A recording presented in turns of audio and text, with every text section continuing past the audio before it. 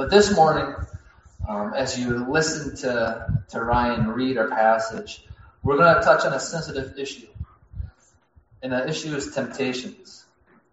And I say it's sensitive because it seems like the temptations we each individually deal with are temptations that are usually connected to some deep longing we have, some kind of message of shame that we hear all the time, or even connected to things that happened to us in the past.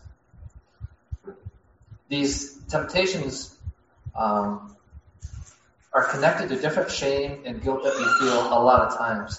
For example, the temptation to lust that's launched upon us in conjunction with guilt, a lot of times comes from a past time of guilt when we've seen the destruction of a certain addiction and how it has occurred in different relationships. Or it brings up memories of things we've done in the past or things that were done to us. And that temptation comes with that shame and that guilt. Or another case, the temptation to gossip about someone and to kind of tear them down to other people. A lot of times, that temptation is packaged with the shame of not feeling like you're enough, like not feeling like you're attractive enough, or you're not popular enough, or you're not very likable. And this temptation is packaged within this as it continues to tempt you and to lure and entice you. So that's why I say that temptation is a sensitive topic, because it usually is interwoven with shame and different deep longings that we have. And that's why temptation is so difficult. And this doesn't even touch on the relational consequences that jumping into the temptation, how it plays out in our relationships, and then the shame, the guilt that just piles on our already weighted down conscience. And so this morning, that's what we're going to talk about, temptation. And I've got great news for you and me. And that's exactly what we see in this passage, is that Jesus Christ has already successfully overcome temptation. He's already done it. He was victorious, and in Him we have victory. Not only that, but Jesus' victory means that we can have victory over these temptations as well. And those are the two things we're going to see this morning. Number one is the victory of Christ over temptation. And then number two is your victory, Christian, over temptation. And those are the two things we're looking at today. And so if you have not already, open up your Bible to Luke 4. And if you do not have a Bible or on your phone, there's one right in front of you in the pew, and it'll be on page 807 if you use one of those Bibles. So this first part is looking at Jesus' victory over temptation. And we're going to look through this text and see how Jesus' victory over temptation leads to our salvation. So verse 1, and Jesus, full of the Holy Spirit, returned from the Jordan and was led by the Spirit in the wilderness for 40 days. Being tempted by the devil, he ate nothing during those days, and when they were ended, he was hungry. I can't help but chuckle. Like, that was probably the most obvious statement in the whole Bible. He didn't eat for 40 days, and he was hungry. Some of us are like, I have never related so much with Scripture. Yes, he was hungry. No, so we see here that he's returning from the Jordan. We see that this is right after his baptism, right after this magnificent event when the Holy Spirit ascended or descended onto Jesus. This event where Jesus was baptized, and God the Father spoke to Jesus. Right after this, Jesus comes, and he's full of the Holy Spirit. And if you've been with us the last few weeks, or as we work through chapter 1, 2, 3, we see that the Holy Spirit is everywhere in these chapters. We've already seen John the Baptist filled with the Spirit. We've seen Elizabeth filled with the Spirit. We've seen Zechariah filled with the Spirit. So the Holy Spirit's everywhere. And it'll continue because Luke really emphasizes the work of the Holy Spirit. And what this means, full of the Holy Spirit, literally means to be permeated thoroughly or to be saturated with the Holy Spirit. In other words, to be controlled by and submissive to the Holy Spirit. In fact, this is commanded to believers in Ephesians 5:18. And we've touched on this a little bit back in Galatians. walk by the Spirit is very similar to be filled with the Spirit, if not the same. And we touched on that a little bit when we were going through Galatians chapter 5 on the fruit of the Spirit. But so we see Jesus, full of the Spirit, completely controlled by the Spirit. And what does that mean? He's led by the Spirit. We see that right in the beginning, verse 1. He's led by the Spirit into the wilderness. And this brings a very important distinction I want to make right away, is the distinction between temptation and sin. Temptation does not equate to sin. It for sure can lead to sin, but it does not have to. God the Son was led by God the Spirit into the wilderness to be tempted according to the will of God the Father. God cannot sin. Jesus did not sin. Therefore, temptation is not sin. That's an important distinction. Why? Because Satan, as the liar, as the deceiver, is very good at guilting Christians for just being tempted or experiencing temptation.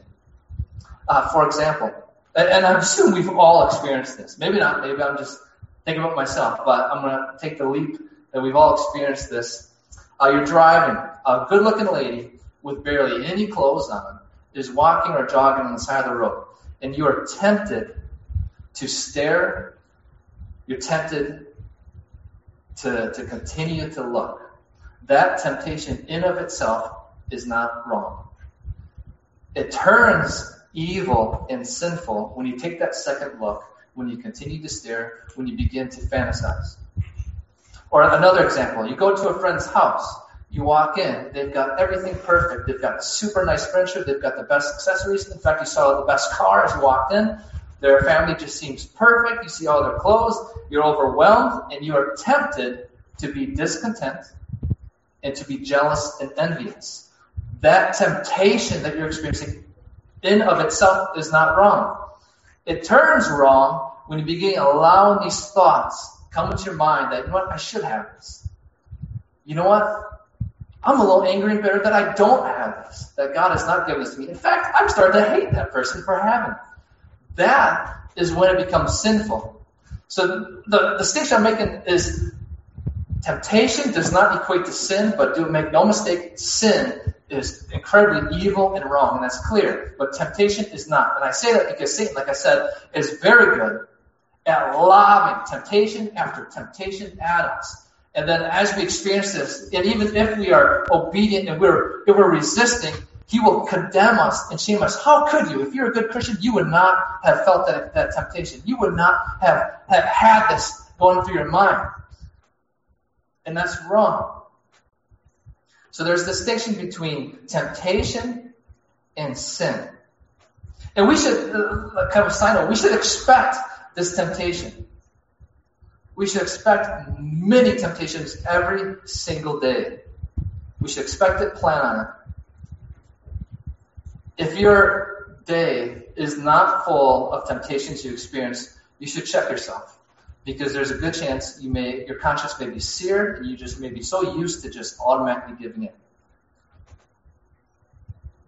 If you're trying to live a life for God and obey Him at work, at your home, in the church here, you will be resisted. And so if we're not having some kind of resistance, there's probably something wrong and that we're just giving in. But so we see Jesus is led by God the Spirit into the wilderness for 40 days. And this wilderness of Judea that he's referring to, it's full of cliffs, ravines, there's boulders everywhere. It's so rough that no animals can pasture there. There's no sheep, no cattle. It's like a barren land. It's not a good place at all. So Jesus goes there. And when you hear wilderness for 40 days, what can you kind of hear? You can hear like almost an echo, right? Israel in the wilderness for 40 years. There's a clear echo of Israel in the wilderness for 40 years. But now we have Jesus in the wilderness for 40 days. And this is big because it's a reversal of what's going on here. Israel, if you remember, they wandered in the wilderness for 40 years because of their failure to trust God and enter into the promised land in the first place. And then when they get to the promised land after the 40 years, they then will continue to fail as they're in the promised land. They will fail. But we see here in this passage, Jesus is victorious. Israel, they failed. Jesus is victorious here. So he's going into the wilderness. He's being led by the Spirit. He's there for 40 days, and he's being tempted by the devil. He's tempted.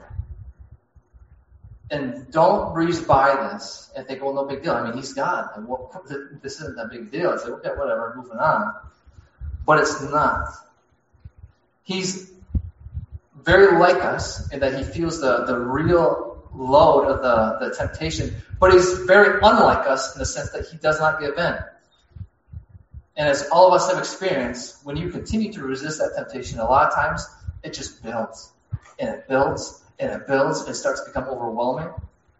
Jesus never gave in. If you can imagine that force that just grows and grows.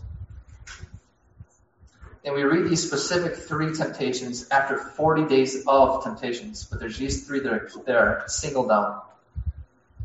He's tempted by the devil, the slanderer, the accuser, the adversary, the highest of all God's creation, the highest angel. One pastor describes Satan as, from the Bible, a liar, a murderer, a dragon, a snake, the accuser, the evil one, the god of this world who blinds the minds of the unbelieving, the prince of the power of the air, a roaring lion, and the tempter. The being that successfully lured Adam and Eve into sin and thus damning all of humanity. That was Satan. And now he attempts, in our passage, to tempt and destroy the second Adam, Jesus. And you and I are absolutely no match for Satan. Absolutely no match. But he who is in you is greater than he who is in the world. 1 John. It's because of Jesus Christ. And so we get this, all right? So I'm trying to build this up here. So Jesus is tempted by the devil, and I assume, and I know, I should assume, I know this because Scripture tells us this, that all of us can relate with Jesus at this point. We've all been tempted. This morning, no question, this morning we've been tempted by something. This experience of temptation we all can relate with. James describes it this way. But each person is tempted when he is lured and enticed by his own desire. The desire, when it has conceived, gives birth to sin, and sin, when it is fully grown, brings forth death. Being lured and enticed by a powerful desire. It's like a contending sense of both anxiety and power. Let me explain that. It's like when you're at a great height, right? Whether you're working on AJ's deck, which seems to be 100 yards off the ground, or you're on some kind of a Grand Canyon or somewhere, you're looking down, even from a building, you're looking down, you're like, yup, that's pretty high.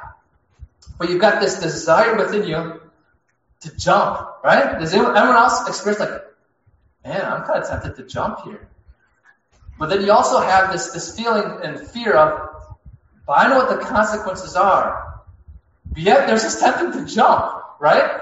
And at that moment, you've got this grasp on this power of life and death. I could jump.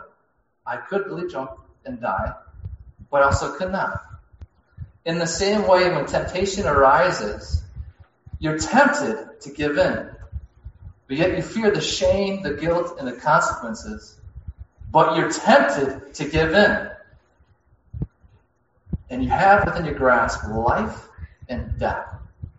This contending anxiety and power, this experience of temptation. And Jesus is having this from Satan himself. Satan is doing this to Jesus. All right? And at the end there, as we or at least I laughed, he ate nothing and he was hungry. Yep, I get that. And it's interesting. We see this in verse 13, that Satan and his cronies, the demons, they come at opportune times. A former teacher of mine used to say, do not make big decisions during these times. And he used an acronym HALT. Hungry, angry, lonely, tired. Do not make decisions while you're hungry, angry, lonely, and tired. Jesus is hungry. When I'm hungry, ask Casey, it's usually not a fun time in the show hustle. Because I get irritable very easily. We also see not only is Jesus hungry, but this comes right after he's baptized. And God the Father speaks to him and the Holy Spirit descends upon him. Right after a spiritual high, if I could say that. And it seems like We go as low emotionally as we have gone high. It just seems naturally like that. We have a huge emotional experience, everything's great.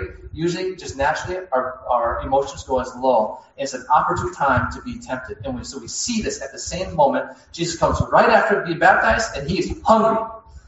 That's when Satan comes during these three. And so we see, verse 3, the devil said to him. So that's what's going on here. The devil comes and says to him, if you are the Son of God, command the stone to become bread. And Jesus answered him, it is written, man shall not live by bread alone. So the devil says to him, right? And we've experienced this. Let me explain it this way. We know what this is referring to.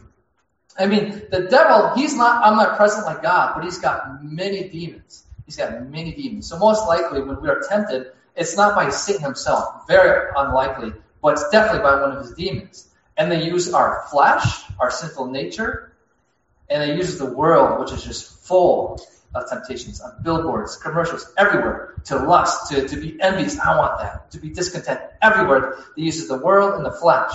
And it's a battle within our minds, right? The devil spoke to Jesus. We hear these messages. It's usually cloaked in our own words, our own voice, if I can say that. Our thinking is cloaked in there. And we hear this. It's almost like with Adam and Eve in the garden. Did God really say? Did God really say, Jesus? Did God really say, Alex? And it's a real battle. Paul tells us, Ephesians 6, for we do not wrestle against flesh and blood, but against the rulers, against the authorities, against the cosmic powers over this present darkness, against the spiritual forces of evil in the heavenly places. It's very real. And what does Satan say? He says, if you are the Son of God, turn this stone into bread. And the grammar indicates here that Satan is not doubting that Jesus is the Son of God. It can actually be translated, since you are the Son of God, turn this stone into bread. That's more what it means. And it's interesting, that's right in line with everything we see in the New Testament, because nowhere ever the Satan or the demons question Jesus' deity.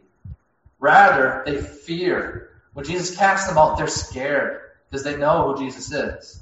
They know who he is. In fact, James says that the demons believe and they shudder. They know who Jesus is. So James is not questioning Jesus' deity or who he is. Rather, he's subtle. Deception comes by a mixture of truth and error. It's never just blatant error. Very rarely. It's always a mixture. It's so much easier to swallow if there's some truth, but then there's some error underneath. So he says, hey, Jesus, you're the Son of God. Why has not God, your Father, provided any food? You're hungry, man. You've been in for 40 days. What's going on here? And so we have a temptation to doubt God's love. He says, turn the stone into bread. And so, what's wrong with this? What is wrong if Jesus actually did this? I mean, he's God. He could have done this. What would have been wrong if he would have turned the stone into bread because he's hungry? A few things. And we get this, a strong indication from Jesus' response. All three of the verses that Jesus responds with is quoted from Deuteronomy. A lot from Deuteronomy 6. And this is during a time, if you remember, Israel has been promised by God that God will provide. And he has been with water, with manna. He's been providing. And then Deuteronomy is right before they go into the promised land, and Moses tells them, do not doubt God's goodness. Do not doubt him. And Jesus quotes from this as he responds back to Satan. And so this temptation is to doubt God's promise and his goodness.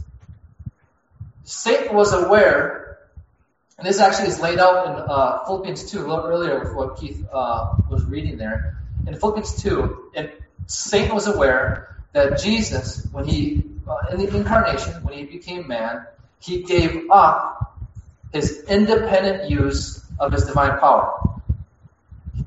He became man. He gave that up for that time. So he depended on the Holy Spirit. He obeyed the Father's will.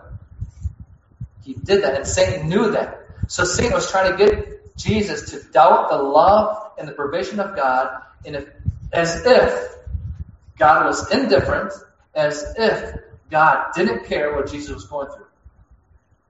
Does that not sound familiar? Maybe what you hear is perhaps, Alex, perhaps, AJ, perhaps, Keith, Bob, perhaps God has abandoned you during this season. Perhaps the struggle with your health, with your marriage, with your kids, with finances, with depression, anxiety, perhaps God has abandoned you and has forgotten about you. He's moved on to more important people. Perhaps he has. I mean, if God loved you, surely he wouldn't bring you through this. So we get this, Jesus is tempted, which we can definitely experience, this temptation of doubting God's love and provision. And Jesus answers with God's word. It is written, man shall not live by bread alone. He quotes from Deuteronomy 8:3. That Jesus preaches to Satan and to himself. No, going outside of God's will, even to fulfill a legitimate desire, is sin and it won't bring life. He says, no. He preaches the word to Satan and to himself. Martin Lloyd-Jones, I've quoted him before, a very well-known preacher in the last century. And he called it preaching the truth to yourself, preaching to yourself. When you hear that from Satan, hey, look and you'll be satisfied. Say it and you'll be popular. Do it and you will be fulfilled. When we hear that from Satan, to preach the truth, no, that is not true. God says to flee this because it'll destroy me and my family. He says, no, saying that will be sin. It will hurt the person that I'm talking against. And no, I'll feel just as empty now as if I do jump into it, but with guilt. And so Jesus preaches the word. He overcomes that first temptation. But then Satan tries again, right? Temptation number 2. He moves on. And we've all experienced it. You resist this particular temptation and totally expect it. Right afterwards or soon after, the same temptation to a different degree will come up, or a different temptation for anger, to bitterness, it will come up. Sin will continue. So, moving on here, verse 5. And the devil took him up and showed him all the kingdoms of the world in a moment of time. And he said to him, to you I will give you all this authority and their glory, for it has been delivered to me, and I give it to whom I will. If you then will worship me, it will all be yours. And Jesus answered him, it is written, you shall worship the Lord your God, and him only you shall serve. So Satan shows him all the kingdoms. So either this is a vision of all the kingdoms, or somehow they're seeing what they can see, and it's representative of all the kingdoms. And Satan says, hey, I'll give all this to you. I mean, it's been delivered to me, and I give authority to you whomever I will. This is a mixture of truth and lie. Yes, he wields a major power in the world, as it's a fallen world. He's the prince of the power of the air, as the Bible explains. And because of sin, he rules this worldly system. But he does not have this power or authority. God is the one who's ultimately in control, who's sovereign, who limits what Satan can do. Just look at Job. Satan was limited what he could do to Job because of what God said. And so Satan lies here. But he says, and here's the temptation. He says, if you worship me, it will all be yours. And the temptation is to doubt God's plan and do it your own way. Listen, this power, this authority, this glory that Satan offers, it has already been promised to Jesus by God in Psalm 2:8, Daniel 7:14. We've looked at this throughout our study of Luke. But all this has already been promised to Jesus. But it comes through the cross. It will come through suffering. And then you've got Satan coming and bringing a real temptation that we face today. Hey, what God promises you, I'll give you right now. I'll give you right now. And there will be no suffering. There will be no abandonment. There will be no rejection. Just worship me.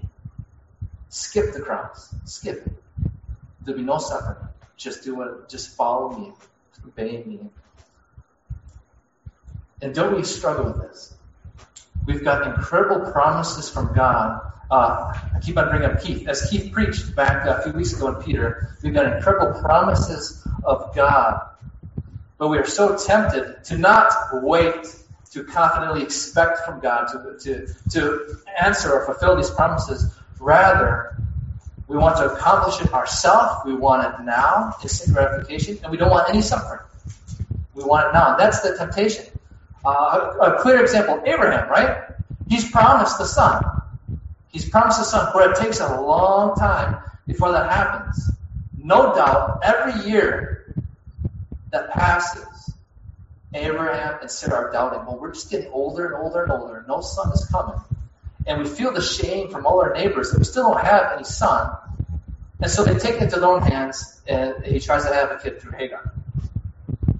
He does it his own way, not God's way. He tries to fulfill that desire now. So that's the temptation. But Jesus responds with, it is written. Deuteronomy 6:13 he refers to. God alone is worthy of allegiance. God alone is trustworthy. He's worthy of our trust. God alone. God's plan is good. That's what Jesus is responding with. Coming back to Job. He loses his wealth. He loses his cattle. His camels. It's listed there. His sheep probably listed in there. He loses all of his kids. He loses his health. And he begins to doubt God's goodness and his plan.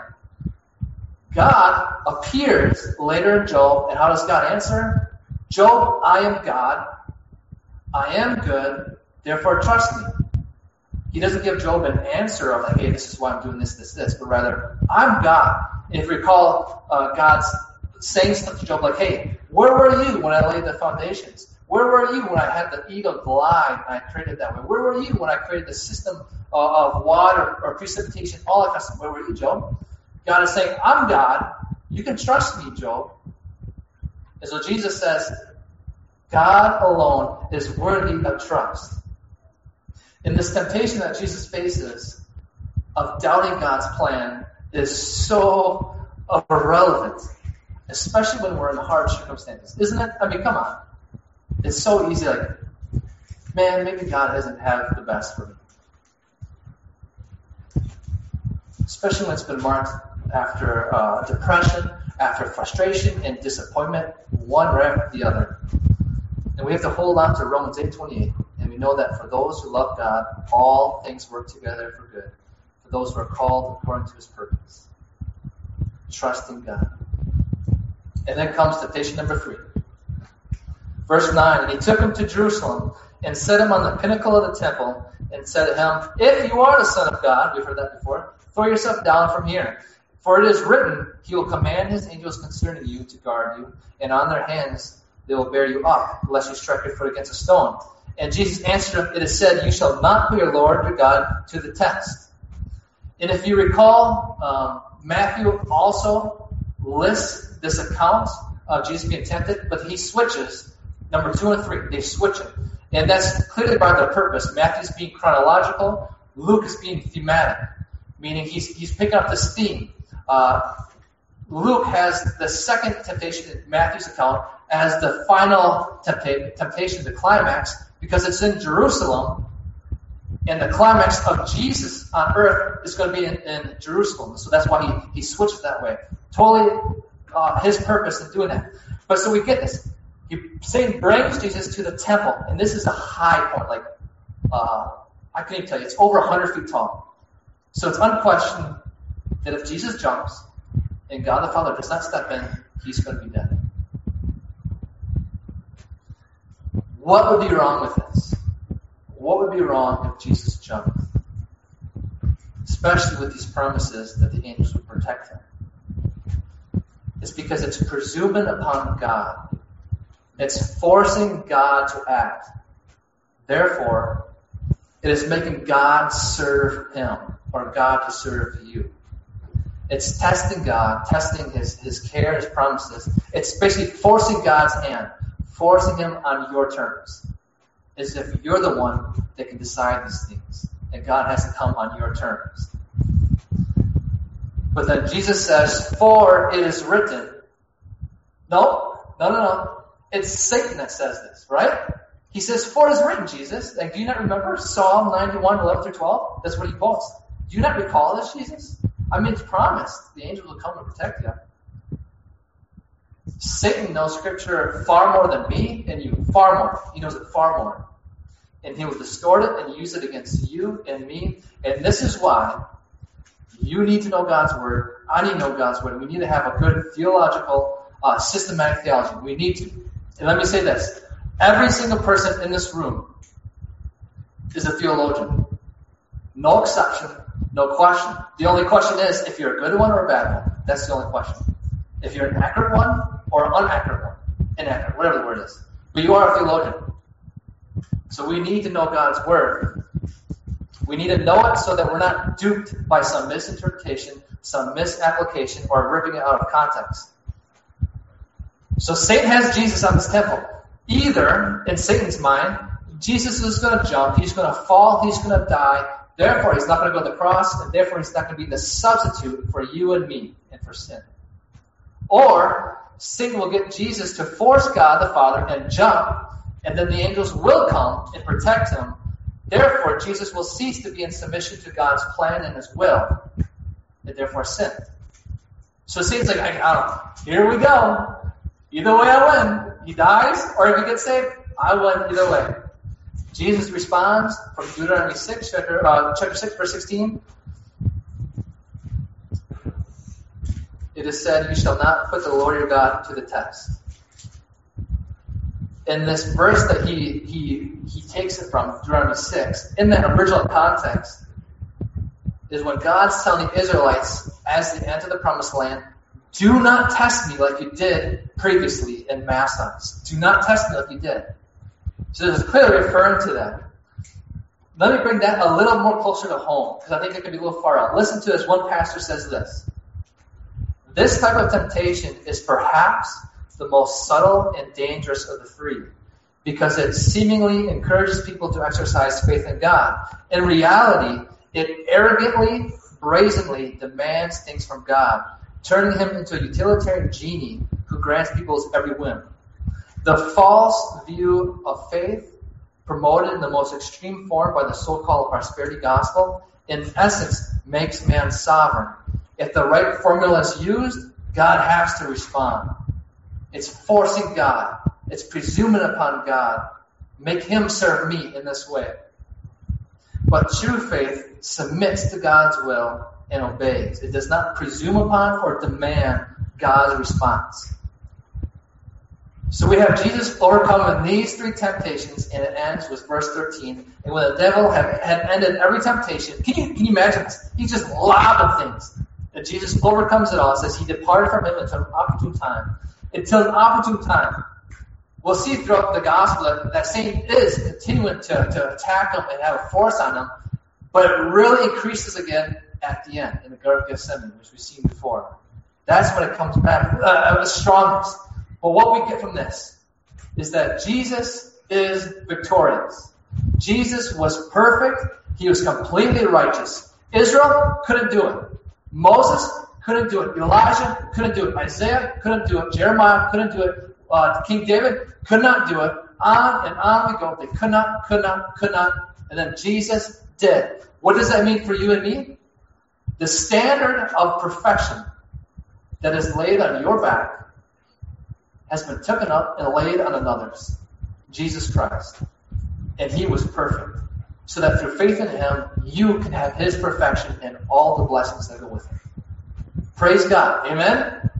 Israel did not do it, but Jesus Christ did. He went in that wilderness 40 days, representative of Israel for 40 years, and he did it.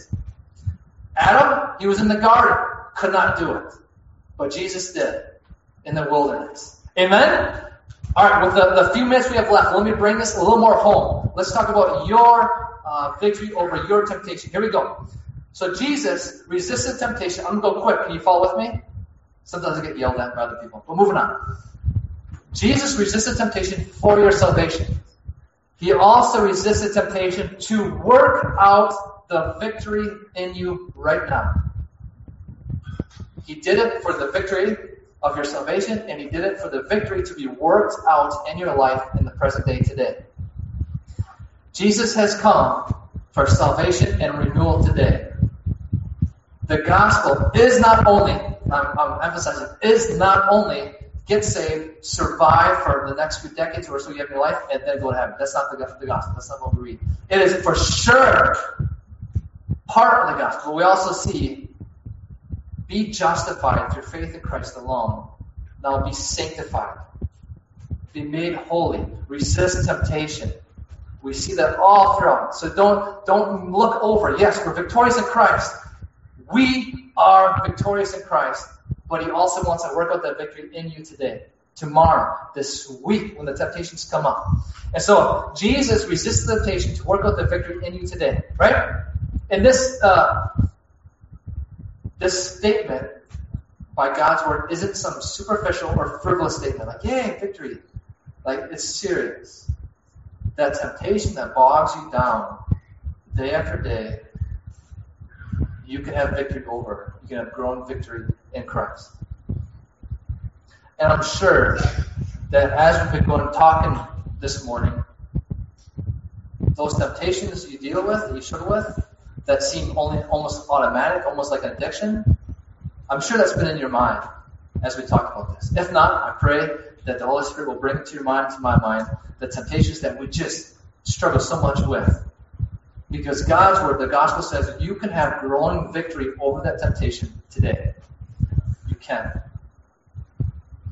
And so let me give you 4 action steps we see in this passage. 4 action steps, and they'll be relatively quick. So here we go. Number 1, believe and consider your victorious position in Christ. Believe and consider your victorious position in Christ. And that's exactly the whole thing of this. Jesus has already won the victory. He has won the victory for his people. You may lose the battle today, but God has won the war. Jesus Christ is victorious. And then Romans 6, this is how Paul states it. He says this. Or in Romans 6, he talks about how we're free from sin in Christ. Then he says this, verse 11. So you must also consider yourselves dead to sin and alive to God in Christ Jesus. Or some passages, which I kind of like a little more, reckon yourself dead to sin and alive in Christ. Reckon. Consider this position. Consider the truth. Reckon it true. Reason from it. Count it true. Live from this truth. Believe it is true. This is all what that means. It's like reckoning you're married, which for those who are married, you better reckon that you're married. We reckon we're married, and then we live from that truth, right? You live as if you're married, because if you are, you're married, right? In the same way, reckon that you are dead to sin and alive to Christ. Literally, live that out. It's true. You're dead to sin, you're alive to Christ. Now live it out. Live from that truth. That's what it means. Consider your victorious position. Reckon it and go on.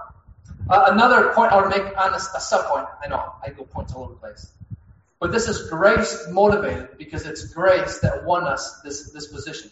It's all by grace. I quote Martin Luther a lot, right? You hear Martin Luther. I think he's a really cool dude. Yep, he's a cool dude. I said that. Horrible adjectives. But his last words were this. His very last words before he died, he said this. We are beggars. This is true. His last words. We are beggars. This is true. What does he mean? We are beggars of grace. We are beggars of God's grace. We need God's grace. And everything we do, we are beggars of God's grace. Every time we face that temptation, we are begging for grace. God, give me grace. And the good news is that God is gracious and he's joyful in giving grace. We are beggars of grace. We have a victorious position in Christ, won by grace. So believe and consider and reckon from this victorious position. That's number 1. Number 2, from this we see clearly with Jesus how he responds. Slay the temptation with God's word, right? Slay the temptation with God's word. Or Paul says in Ephesians 6, unsheath that sword of the Spirit, which is the word of God, and take it on. That's our only weapon, is God's word. Jesus responds every single time with God's word. He didn't dance with the temptations. He didn't take time to consider. He didn't dabble a little bit.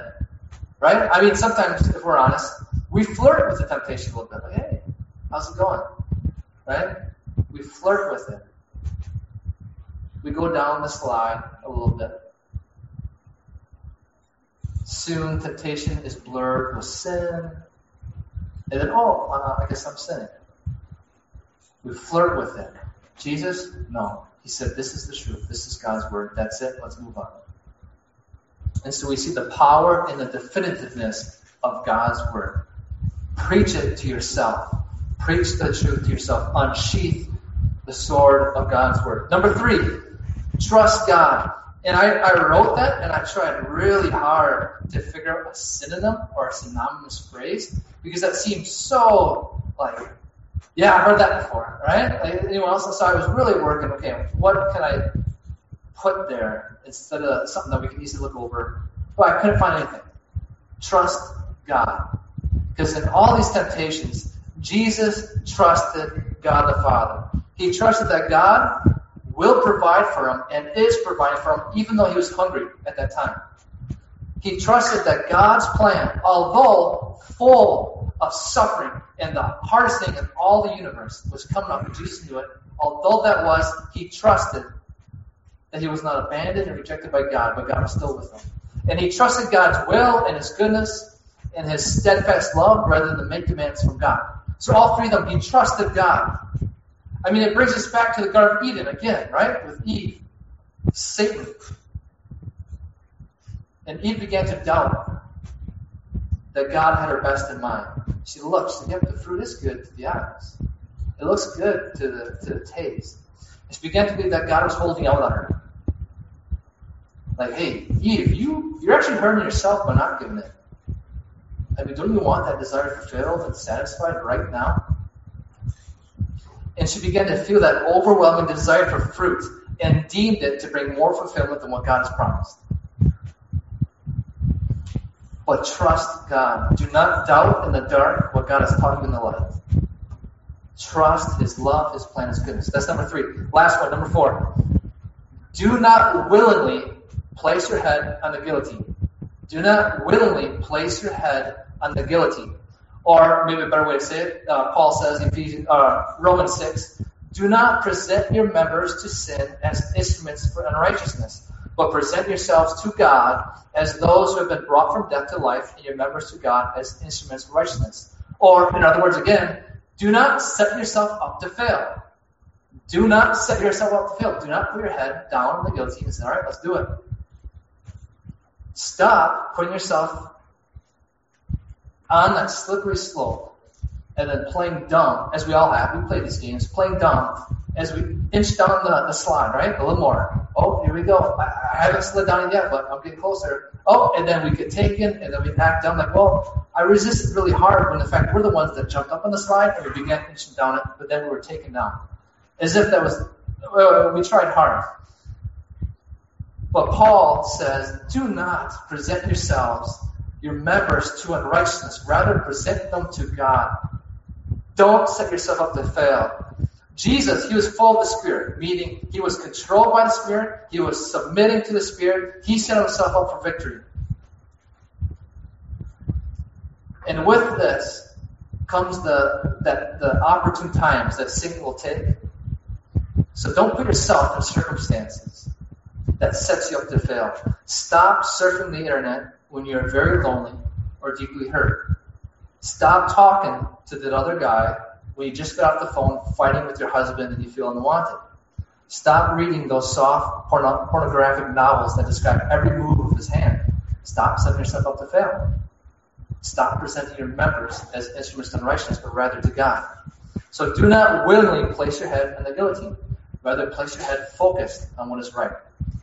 So those are the 4 action steps we see from this passage, from the example of Christ.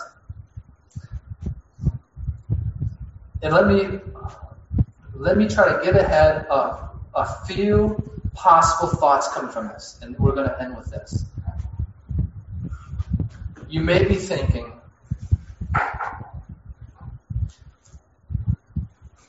shrugging this off, like, hey, those are just little temptations. I mean, it's no really big deal. It hasn't really hurt my wife. It hasn't really hurt my husband. It hasn't really hurt my kids. It hasn't really hurt me at work. But the exact opposite is true. Sin hardens our hearts. It will affect everything. A former teacher of mine, he would every now and then he would preach or teach at the county jail. And he told me once, I'm not sure if it was all the time, but one of the times he was able to sit down with some inmates and talk with them. And he found out and realized that the vast majority of the inmates in the prison were there because of 5 minutes. They were in that prison because they made the wrong decision in 5 minutes alone. That's it. One decision in 5 minutes. They were in there for years. Do not think that Satan doesn't know that all he needs is 5 minutes to destroy your marriage. All he needs is 5 minutes to destroy your kids. That's all he needs. 5 minutes. So don't overlook these temptations. Another way of thinking I want to cut off is to hear these 4 points and to be a little disappointed and begin to scoff because, well, they seem simplistic, right? They seem simplistic. Yeah, trust God. Yep, I got that. And I want to give a word of caution. I'm with you. They sound simplistic. They sound almost frivolous. But these are the actions that Jesus, our Lord and Savior, took, and he was victorious. These are the actions that we are commanded to do. The reason that you and I are not victorious over that temptation that enslaves us, because we're not doing this, Lord. We give up too easily. We're not actually trusting in Christ, that God has our best in mind. We're on the performance treadmill. We don't really think that we have that victorious position. So this is a call for you and me to get off that performance treadmill and to really believe that Jesus is for us, that we are completely justified and made right in Christ. It is a call for you and me to open up our Bibles and systematically learn and research what God says about that temptation, about lust, gossip, envy, and so on. It's a call for you and me to stop looking and setting us up to fail by looking at our phones at night, to stop that conversation before it begins, talking about others. It's a call for us to actually obey these 4 that God lays out here. And the last possible way of thinking I want to cut off is that if you're hearing this and you're incredibly discouraged because you think about this morning, you think about this past week, this past month, past year, past years, and you're like, wow, it is just marked by failure and falling into temptation, and you're just overwhelmed with guilt, and you're just really struggling. Take courage that there is a struggle. There should be a struggle. If there wasn't a struggle, that almost means that you're just giving in. And so praise God that there is a struggle, that you are struggling against sin, that you are struggling against that temptation. And praise God that in Christ we have victory. In Christ we are forgiven. We're completely forgiven. Amen? Don't doubt in the dark when those temptations come what God has taught you in the light. And do not forget that Jesus has paid it all. He has won the victory. It is finished. It is done. It is complete. And we can reckon from that. Let's pray with me. Father, thank you, Lord, for your word and just not leaving us blind and what to do or what to know. Lord, thank you, God. Lord, just thank you that I fail, we all fail, and we've got those temptations in mind, and we are just ever grateful that you are the one that was perfect. You have won us victory. Victory itself is not dependent on us, and we are so thankful for that. God, may that be driven in our minds as we fight in our marriages, as we get upset and yell at our kids, as we talk back to our parents, as we doubt what is good. Lord, remind us that Jesus Christ has won the victory for us. Help us to live from that truth and to have victory right now, today, over those temptations. Lord, we praise you and we ask this all in your Son's name. Amen.